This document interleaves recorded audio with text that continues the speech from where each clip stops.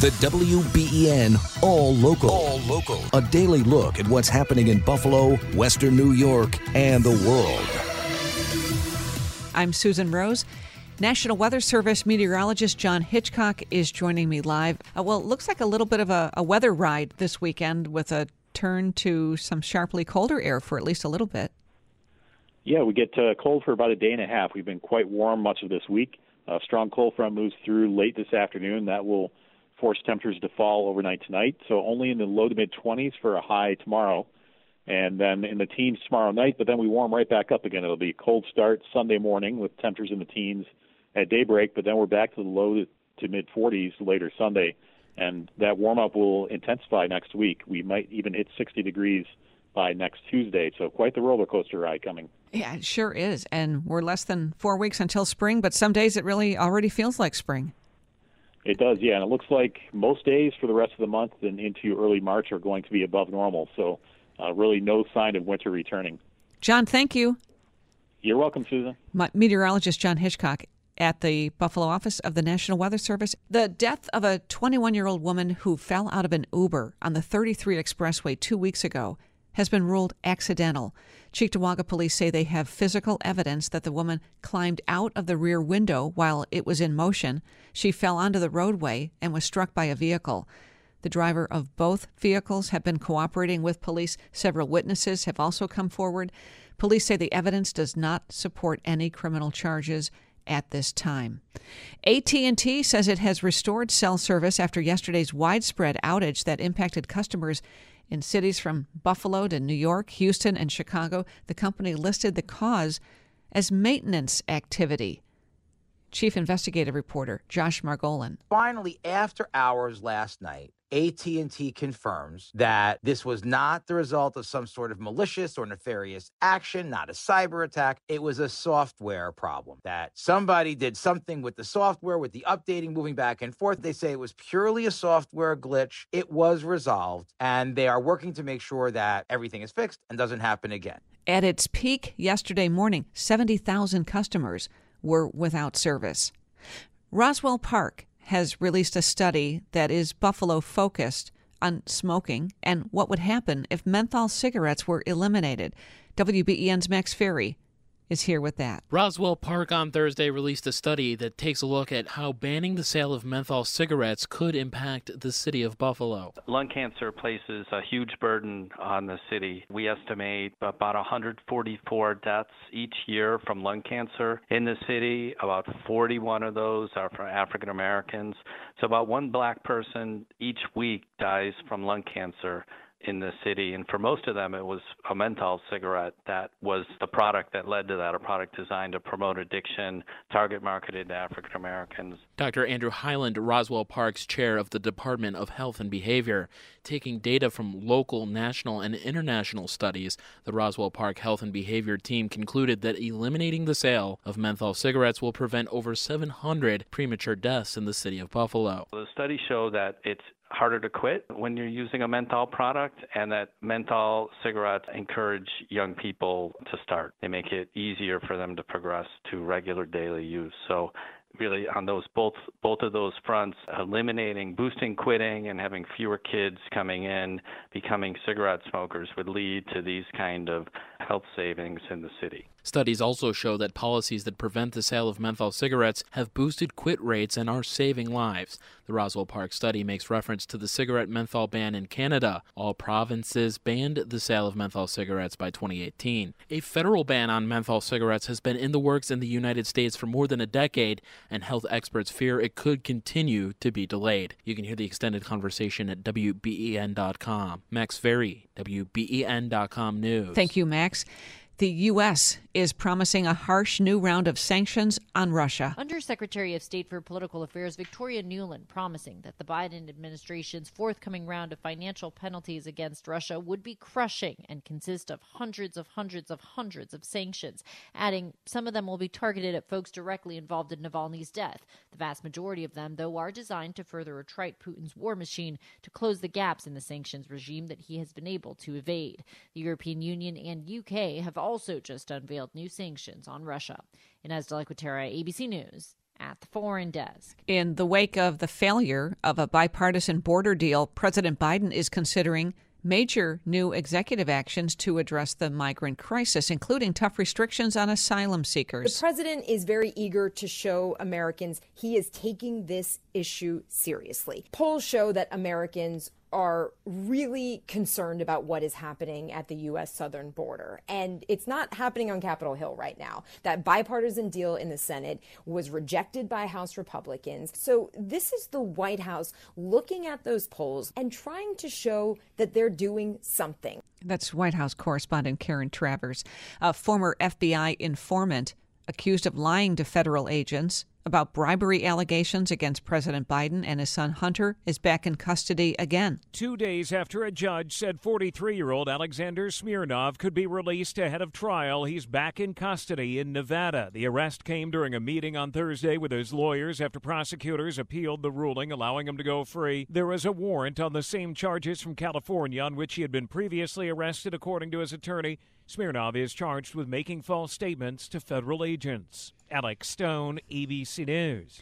Well, for the first time in more than 50 years, the U.S. is back on the moon. Houston-based Intuitive Machines partnered with NASA in sending the lunar lander to craters along the moon's south pole.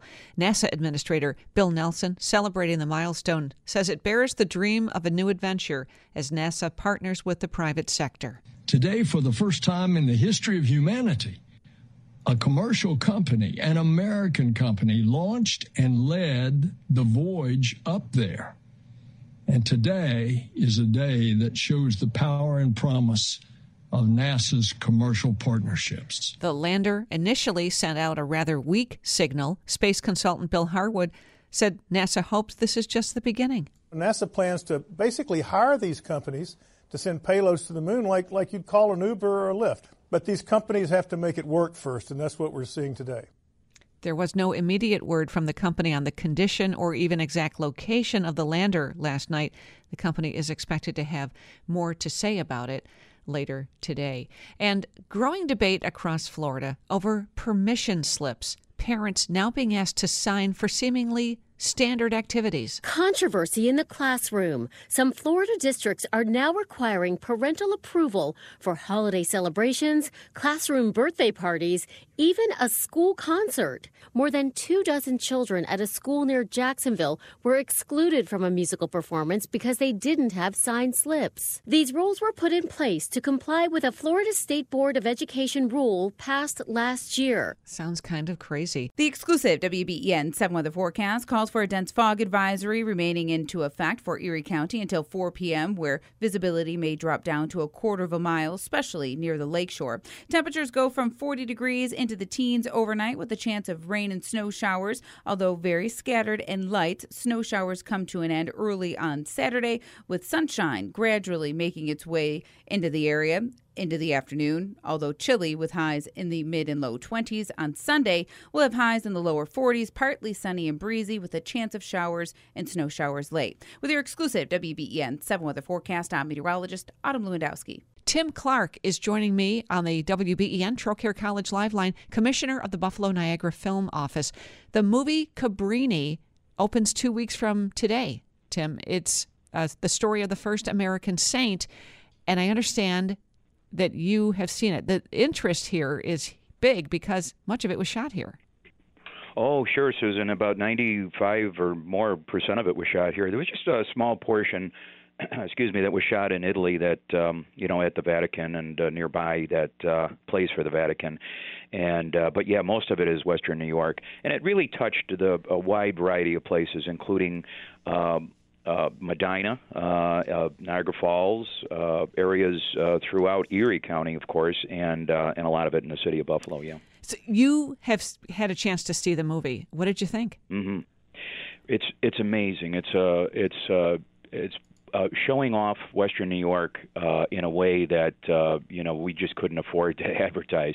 And it's funny how this movie stuff works because, especially these types of movies, these period movies, there's just so much architectural treasure here in Western New York that is very shootable and can play for the late 1800s, like Cabrini took place in.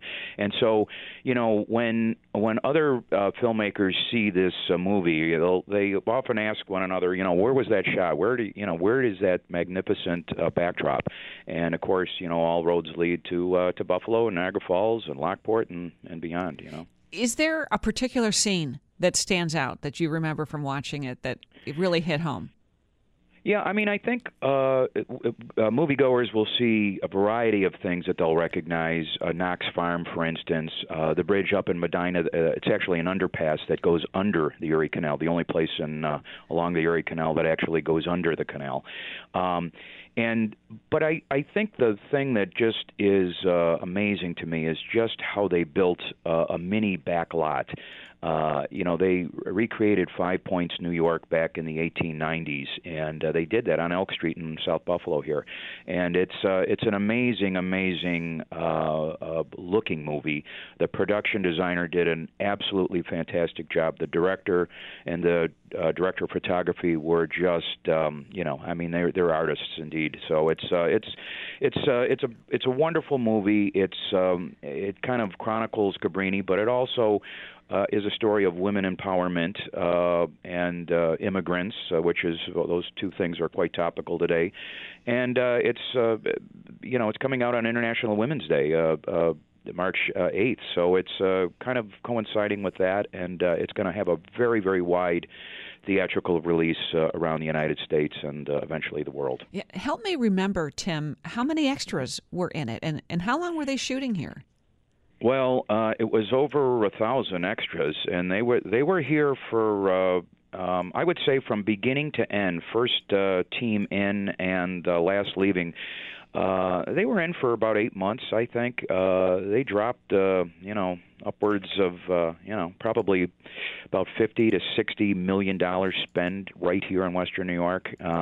It really is an amazing movie and an amazing boost to our local economy here. Who is in it? Anyone that we would know? Yeah, some actors that are in it. John Lithgow plays the mayor. David Morris plays the archbishop. But this sort of breakout Italian actress that's well known on a couple of HBO shows, her name is Cristiana Delana, plays Cabrini herself, Mother Cabrini, and they are excellent. They really are excellent actors. Little known fact, I always like to throw these things in. A little girl is in this movie. Her character name is Aria. It was played by Virginia Bocelli, who is the daughter to the great opera master Andrea Bocelli. And Andrea Bocelli was actually here in Buffalo watching his daughter shoot a little bit of the movie, and really enjoyed his stay here. And it's kind of one of those unexpected things that happens in the movie business. Oh, that is a neat story. Do you expect local movie theaters to be busy around the opening? I do, yeah. It's selling very well. The North Park has a sneak screening of it 2 days leading up to it, and tickets, I believe, are still available for that. But it's going to be playing really throughout America. But it's going to have a long run, I think, here. The studio, Angel Studios, has a very interesting business model, and they did several movies that have been, their marketing scheme is a little bit different from the others, and it really, I think that this is going to draw big crowds. I'm thinking too that the last time we've been talking with you, you've been talking about how, well, we know that during COVID, movie production was pretty much stopped, and everything was kind of backed up, or backlogged, I should say, and that it was going to be like a big release. How busy are things getting? Well, they're getting busy. I mean, extremely busy. This summer is going to be, insane in this town. There are going to be movie star sightings and famous directors and all kinds of folks, movie trucks all over town. What happened, Susan, is COVID hit and shut down the industry all over the world, really. So, it was backlogged. And then something very unexpected happened last year, and that was the two strikes. The Writers Guild and the Screen Actors Guild went on strike. So that shut down everything last year. And so we've had a horrendous a few years here. The crew has been struggling, but they're really coming back on their feet now. We have a movie shooting now, a Christmas movie. Fred Olin Ray is in town for another couple days. He's been here about a month, and just wrapping up a wonderful Christmas movie that people will be able to see this season, this holiday season, probably around Thanksgiving on television. And then also, we have two really good-sized movies that are coming to town during March. Another really big one moving in April, May. And then over the summer, we've got multiple big movies. One in particular is a big studio film, and we're excited about that. All right. Sounds great. We'll leave it there. Tim, thank you very much. Thank you, Susan. Enjoy the weekend, and thanks for calling. Absolutely. That's Tim Clark. He is Buffalo Niagara Film Commissioner. That's the WBEN All Local. All new episodes are made available each weekday morning, produced by the award-winning WBEN Newsroom.